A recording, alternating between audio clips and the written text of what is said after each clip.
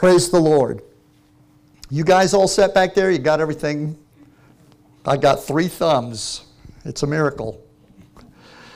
Most of us only have 2. You know, all relationships work by the terms that define them. Marriages, friendships, teams, business partnerships, so that if the parties don't follow the terms that define that relationship, then the purpose of the relationship isn't going to work. And of course, that's why people that enter with such enthusiasm and commitment for life into marriage end up somewhere along the line going and having it legally dismantled, the relationship. They're trying to get out of the relationship. People do it all the time, sometimes with friendships and business partnerships. So we try to break out of relationships because they break down. But why do they break down? They break down because the terms that define the relationship aren't being followed by the people that are in that relationship practicing them. And so if one party is expecting and operating by the set of principles that govern the relationship, but the other party stops and starts operating under different terms, for example, in your marriage, if one spouse is continuing to act and relate to their spouse in the kind of love and mutual submission and kindness towards their spouse, and the other one begins to shift out of the context of marriage and starts relating to them as like a business partner or like a buddy, it changes, and that change is noticeable, and then the function of that relationship starts to break apart, and you're no longer having what you intended when you started it. So the relationship that God has chosen to have with us is called the blood covenant. That is actually the highest and most powerful relationship and bond known to man. And that is the relationship that he has to us. The marriage is very much like a blood covenant. But the purpose of the blood covenant was simply to bind 2 parties together into a permanent relationship that produces a third new party that's the product of the 2 becoming one. So that's the whole purpose of the blood covenant. It's an irrevocable, permanent relationship because it creates a new being. And when it says in 2 Corinthians chapter 5, if anyone is in Christ, he is a new creation, the King James says. A new creature, the King James says. New creation, probably other translations say. But in the original Greek language, the term new creation is actually a new species. And so there probably hasn't been a new species created on the earth since those 6 days of creation when God made all things, until Jesus died and rose from the dead, and Jesus showed up and became the Lamb of God, and he was the new creation. That's why the scripture calls him the second Adam. And he was not just human. He was this third party that was developed out of God and man entering into covenant, was the God-man. All God, a being that was all God and all man at the same time. So Jesus is the new creation. And in the book of Hebrews, he's called the firstborn among many brethren. And so the purpose of the new creation, of the blood covenant, was to make the new creation. And when God first, and you can get all this out of last week's message, but it's important to go on just to share with you that when God first entered into the blood covenant relationship with Abraham, Abraham knew he was being drawn by God into this blood covenant, that a third party would be produced. He and his wife couldn't have children. She was barren. And the Lord promised him, you're going to have a son, and out of that son, so numerous will be the descendants that they outnumber the stars of the heavens. The only problem was that Abraham could not enter a blood covenant with God because they were mutually exclusive. Abraham was a sinner from the fallen race of Adam and not capable of bonding with God. So God put Abraham aside for the time being. And he said, I will come and I'll stand in for you. I'll take your place. And so when they cut the covenant, when you read about it in Genesis 15, you saw God the fire and then God the Son. Hallelujah, that fire in the earthen vessel, and Abraham's watching.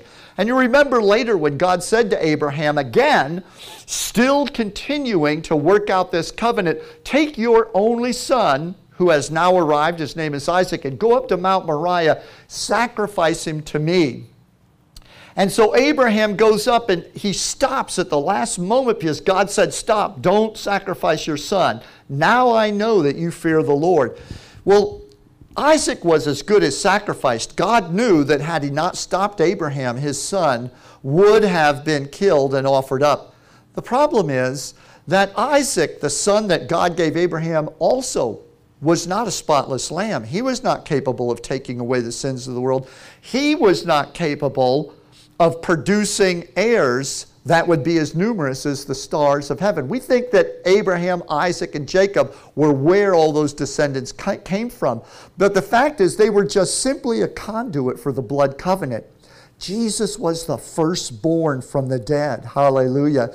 And Jesus was the one that God gave through a symbol to Abraham up on Mount Moriah when he said, I've provided myself a sacrifice here.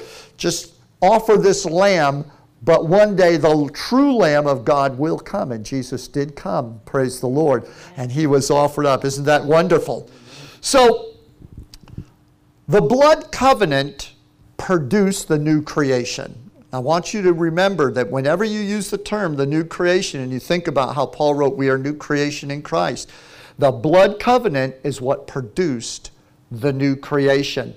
God drew the first believer, Abraham, and then everyone who entered into faith in that covenant, drew him into that relationship so that when the Lamb of God was truly offered up, everyone in faith, both in the past and everyone in faith who would follow, which is you and I, would be received into that blood covenant through Jesus. And so Ezekiel says in Ezekiel 16:62, I will establish my covenant with you, and then you will know that I am the Lord. So how do we know that Jesus is Lord?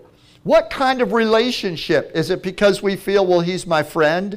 Well, it's true. Abraham said that I'm a friend. You know, God said, Abraham, I'm your friend, and you're my friend. Is it because we feel romantic? The fact is, we don't know that Jesus is Lord of our life on any other solid basis other than the blood covenant. God said, you know the blood covenant, then you will truly know that I am the Lord. In Luke chapter 13, another example like the one I shared last week about the woman who was the Canaanite lady who came to Jesus.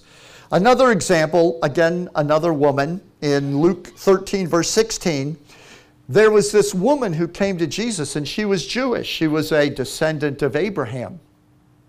And so by faith, she was part of Abraham's covenant with God. But the Bible says that she had been bent over, probably looked like this. The Bible says she couldn't straighten up, and she couldn't even look up. She probably had to turn to the side. So it was a terrible position and imposition upon her life. And she had been like that for 18 years. And when Jesus healed her, I think they were in the synagogue, the ruler of the synagogue became indignant. And he was angry because Jesus had broken the Sabbath and healed this woman on the Sabbath day. But Jesus corrected him. And he said in verse 16, shouldn't this woman, being a daughter of Abraham, whom Satan had bound 18 long years, be freed from this bondage on the Sabbath day? So when Jesus heals the woman, what does he cite as his basis or his authorization for doing that? He said, seeing that she is a daughter of Abraham. He was referencing the blood covenant. He was saying because she is in line with the blood covenant, I am going to heal her. In fact, in the King James and in the other translations, it says things like, shouldn't this woman, being a daughter of Abraham? But that word shouldn't in the original Greek has a much stronger sense to it. It literally is, isn't it necessary that this woman, being a daughter of Abraham, be loosed of this infirmity that Satan has bound her with these 18 years? Listen to me, those of you that face infirmity, deal with issues in your life. Listen to the attitude of your Savior. Listen to the attitude of Jesus. Isn't it necessary that you, being a son or a daughter, not of Abraham, but of Jesus, the Lamb of God, isn't it necessary that you be released from your infirmity, whom Satan has bound however many years? There's the heart of God. That's God acting not out of emotion. He's not healing her because she deserved it. He's not healing her, when I say deserved it, I mean based on her merit as a moral individual. He said based upon her being in covenant with me. And so God says the basis for me responding to you is the blood covenant. And I want to add to this, the Bible also says that Jesus said, shouldn't she be healed whom Satan has bound these 18 years? So if you're dealing with Satan, if you're dealing with demonic oppression, notice that God's response to the devil is the blood covenant. That's how you deal with the enemy, is through the promises of the blood covenant. So Jesus clearly shows that his relationship with the world, his relationship with us, is through the blood covenant. That's the relationship. And if the more we as believers understand that blood covenant and respond to God and reach out to God and talk to God through the blood covenant, we'll move him. You talk to God through the blood covenant, God will move. Amen. So now what I have kind of said all that because I want to ask a question and then offer some suggestions for answers. What has the blood covenant done for you? If you had to go home and do a little quick essay, what has the blood covenant done in my life? How has it affected me? The first thing that I would say is that when your very best fails God's standards, the blood covenant breathes Jesus' relationship with the Father into you. That means that Jesse is not struggling all these years to build a relationship with God. And I hear people say all the time, I'm working on my relationship with God, or I'm trying to build my relationship with God. And understand that what we oftentimes mean by that is, I need to spend some time with the Lord, which means what the better way to say it is, I am working out my relationship with God. But the fact is, you are not building your own relationship with God. You have been allowed into the only relationship with the Father that heaven will ever recognize, and that's the Son. The blood covenant was between the Father and Jesus. When Jesus took on humanity, he took on you and I. And he did it for the express purpose of opening a door for you to have a relationship with God that was perfect and could not be broken. And the wonderful thing is that when Jesus became flesh, though he never sinned, he took on the weakness of our nature. When you're in blood covenant with God, not to create an excuse for sin, but God is compassionate and understanding. He knows our frame, that we're but dust. Within the blood covenant, the perfection or the strength of your relationship is that the Father sees you in Jesus. And it's not based on how holy you were this week or how unholy you were. The more you go to the Father saying, I claim my position in Jesus Christ, the more you're going to get the good stuff. The mercy, the grace, the joy, all that stuff. Hallelujah. And he will never deny and he will never put you out. In Christ, you have the perfect relationship. So the Lord breathes, and I want to make this clear. When you get saved, the Lord breathes the new creation into you. I'm going to show you this in the scriptures in John chapter 20, near the very end of the Gospel of John. After Jesus is crucified and raised from the dead, he comes back and he's visiting with the disciples. And they're locked up in a room. They're afraid he's died. And all of a sudden he appears in the room. And listen to what happens. On the evening of that day, the first day of the week, the disciples had gathered together and locked the doors of the place because they were afraid of the Jewish leaders. Jesus came and stood among them, and he said to them, "Peace be to you." And when he had said this, he showed them his hands and his side. Then the disciples were glad when they saw the Lord. So Jesus said to them again, "Peace be with you. Just as the Father has sent me, I also send you." And after he said this, he breathed on them and said, "Receive the Holy Spirit. If you forgive the sins of any, they are forgiven them. If you withhold the sins from any, it is withheld." Now, Jesus comes into the room, shows them the wounds of his crucifixion. He's clearly alive. And the Bible says, he comes in and says, "Peace be with you." They recognize him, and they're glad. They are really relieved. Now they feel happy. They're at peace. Everything's going to be okay. Jesus is back.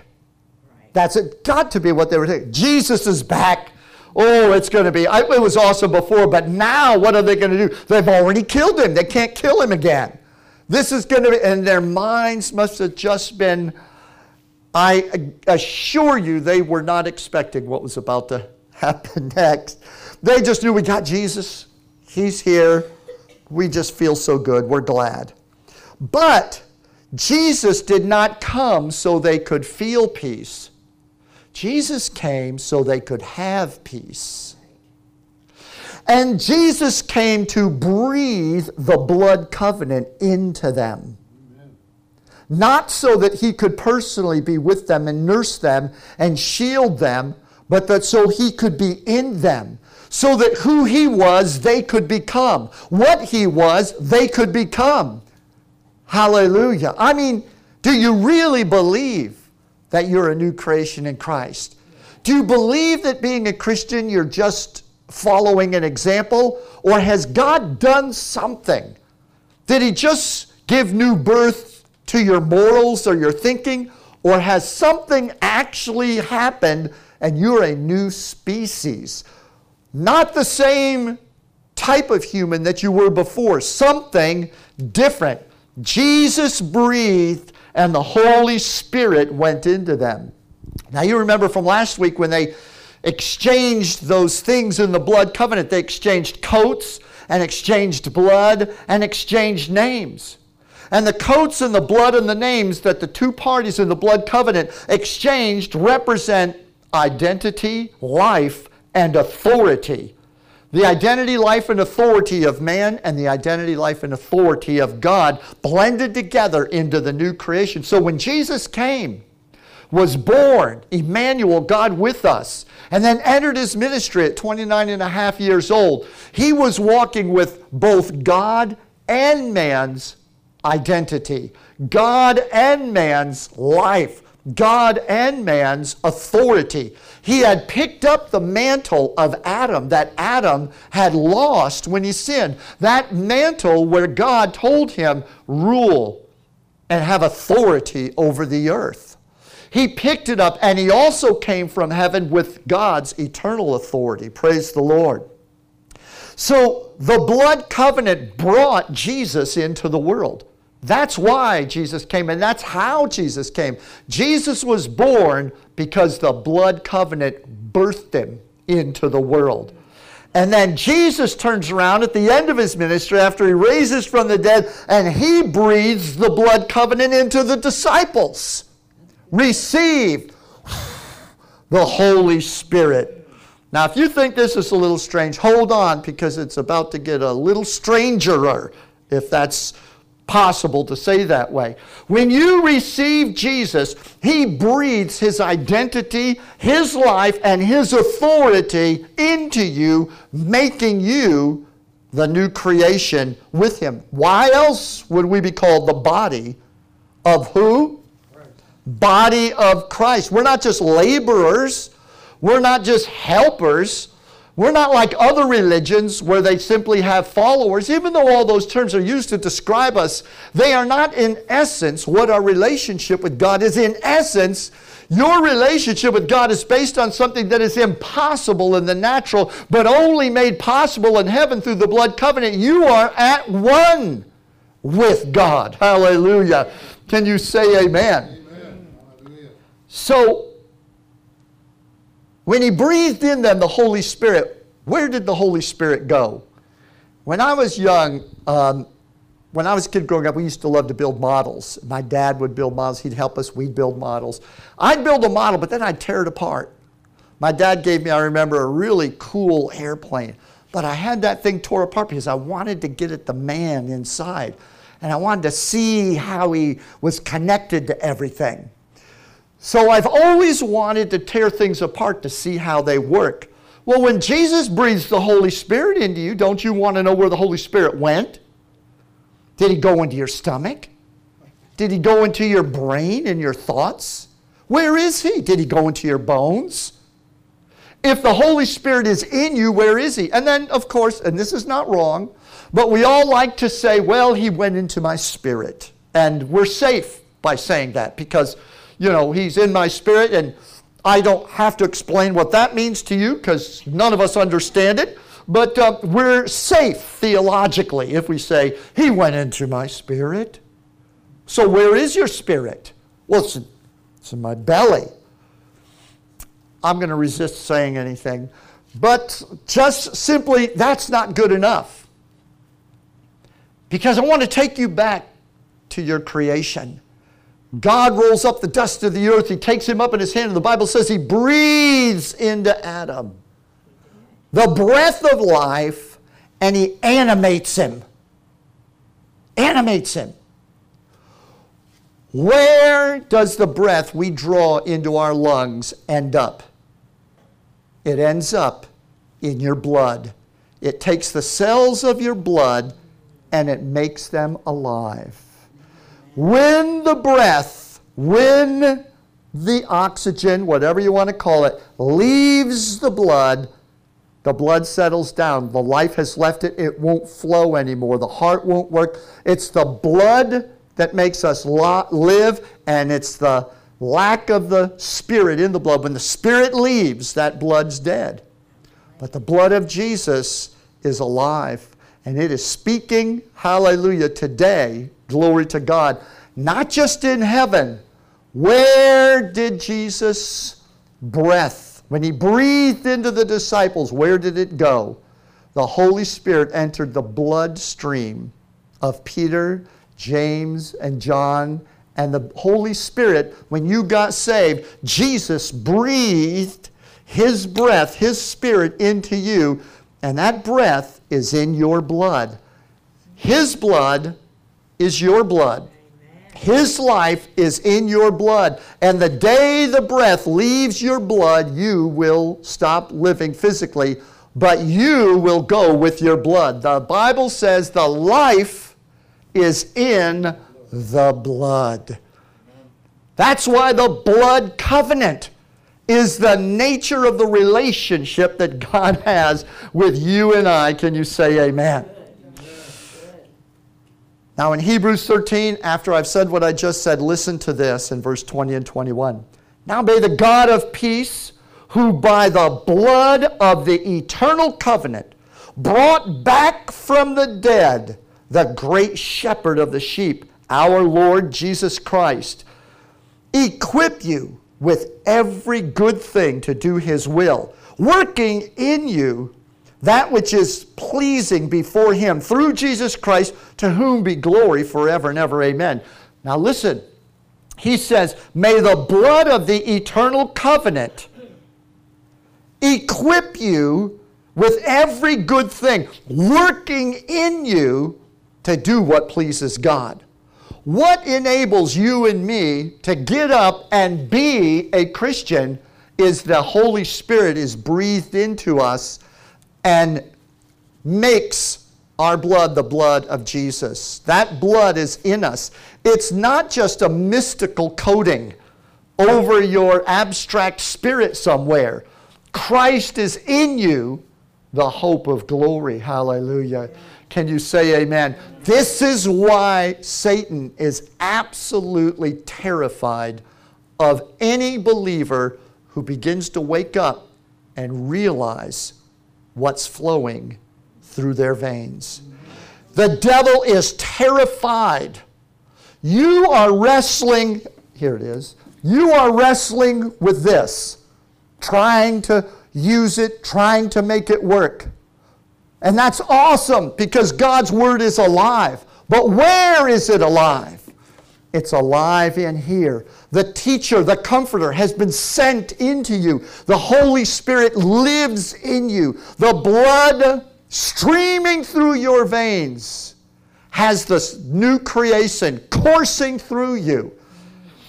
And the more you allow the Holy Spirit to give you understanding and revelation of who you are in Christ, then when you take this up and say, 1 Peter 2:24 says that my Savior who did not know sin, He became a sacrifice for sin for me, was hung upon the cross, and with His stripes I was healed. And in your mind you're thinking, yes, 2 Corinthians 5:21, 1 Peter 2:24, Matthew 8:17. As you are speaking forth the words of life, the blood of Jesus is speaking through you. Hallelujah. We have to connect in our heart with the truth of God's Word for that life to flow. It is a relationship. When Peter said, silver and gold have I none, such as I have give I thee, he was walking in a revelation of the blood of Jesus in him. Hallelujah. He knew that Jesus had breathed on him. Now, Jesus breathes on them in that room and says, receive ye the Holy Ghost. But what happens is several days later, they're all gathered in the upper room. And as they're praying and waiting upon the Lord, what happens? Tongues of fire fall upon them. Why did they begin praising God and speaking in other tongues? Because that is the use of breath. Breathing out. Hallelujah. Speaking out the words of life. They were filled with the power of the Holy Spirit. So they knew that Jesus had breathed. They knew He's in me. I'm speaking Him right now. When He stood up on the balcony, Peter did, and He said to them, men and brethren, Jesus whom you crucified is Christ. He is Lord. He knew that Jesus was speaking through him, just like He wants to speak through you and me.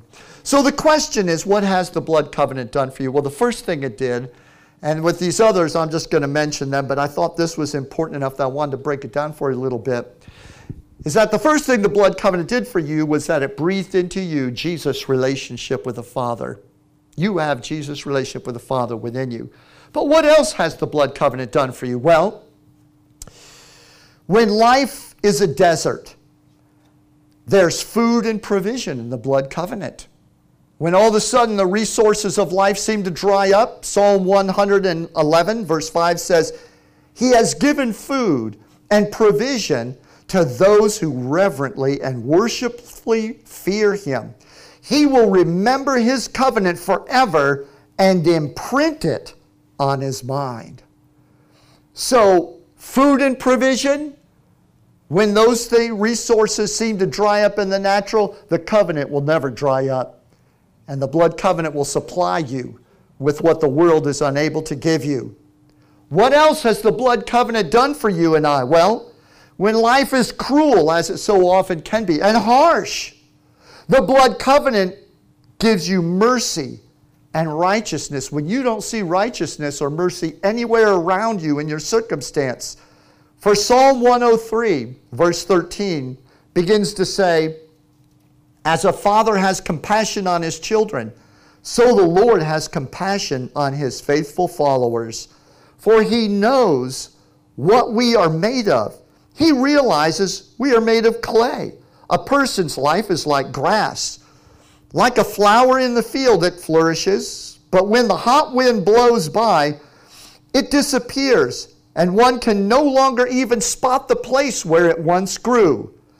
But the mercy of the Lord is from everlasting to everlasting upon those that fear him, and his righteousness unto children's children, to such as keep his covenant, and to those who remember his commands to do.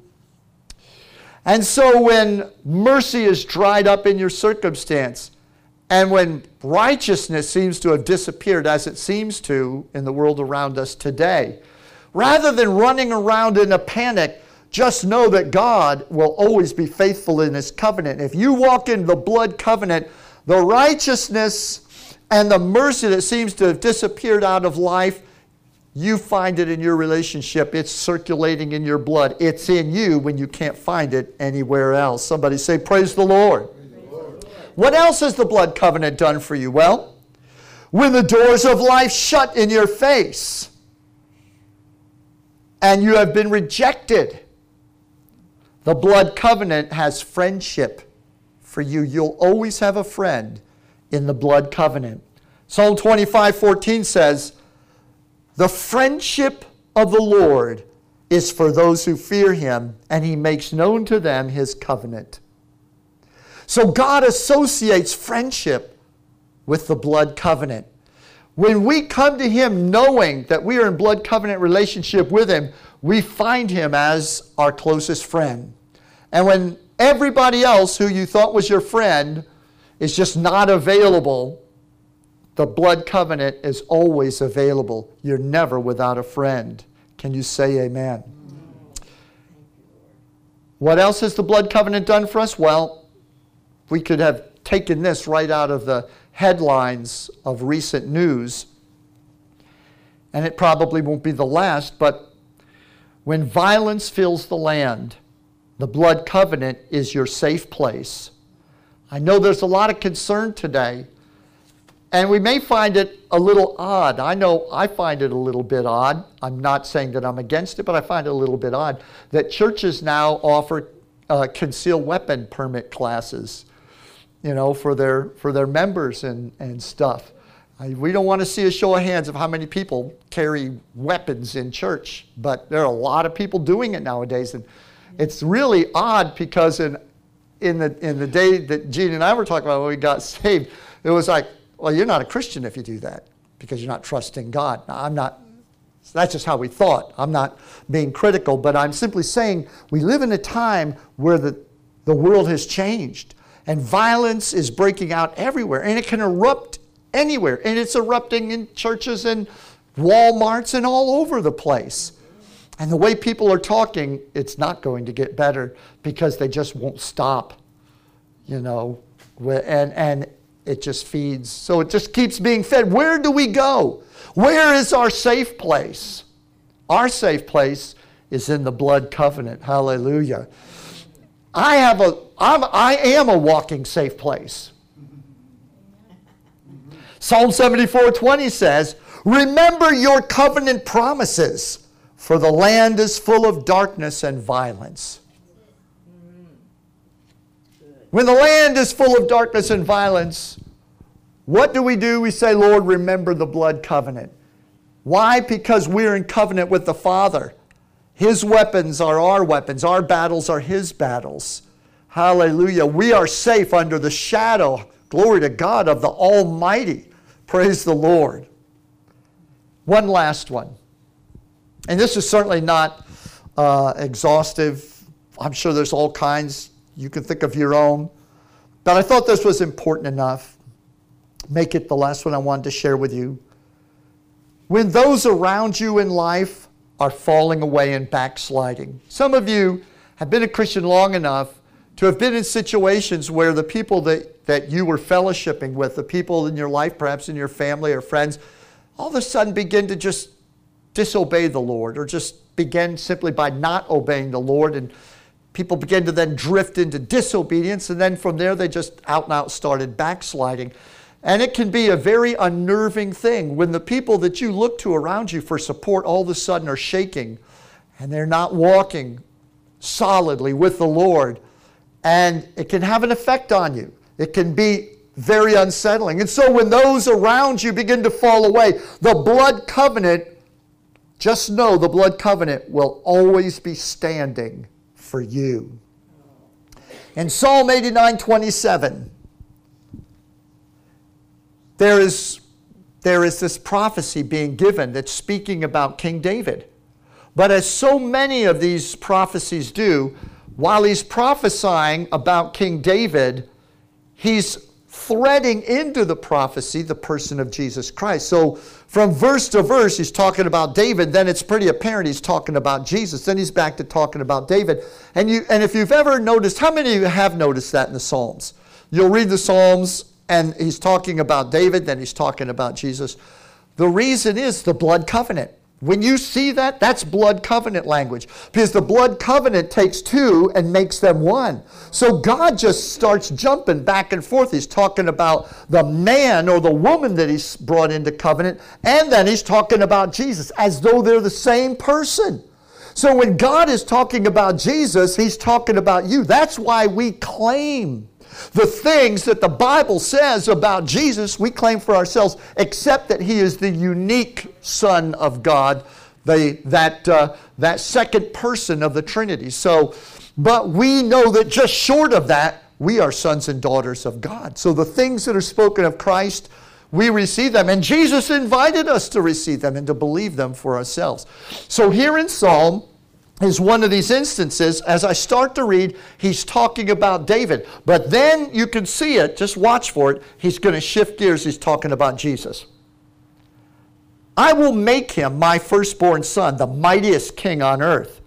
I will love him and be kind to him forever. My covenant with him will never end. I will preserve an heir for him. Now he's starting to introduce Jesus. His throne will be endless as the days of heaven. But if his descendants, quote, the people of God, the church people, Jews of the Old Testament, believers of the New Testament, but if his descendants forsake my instruction and fail to obey my regulations, if they do not obey my decrees and fail to keep my commands, notice the drifting, the shaking, the falling away, those that you were going to the house of God with, they're not walking in the light. If they fail to keep my commandments, then I will punish their sin with the rod and their disobedience with beating. But I will never stop loving him, nor fail to keep my promise to him. No, I will not break my covenant. I will not take back a single word I said. Wow. There you have it, folks. Let that sink in this morning. That I don't care if 1,000 fall at your side or 10,000 at your right hand. You don't have to fall into the crevices with them. There's no reason, because God's covenant will stand. And God said, if they're all under the chastening rod because they're foolish or rebellious, that's their business. Don't make it your business. My covenant stands for mercy, for grace. I will uphold you, and I will never take away anything I have spoken out of my mouth, God says. Hallelujah. Yes. Awesome. Praise God for the promise of his word. Jesus was brought into the world by the blood covenant, and then he breathed that into your blood, and he made you the new creation with him. And I'll tell you, I just challenge you to have your own Bible study and go through the scriptures and see how many you can add to this list. What has the blood covenant done for you?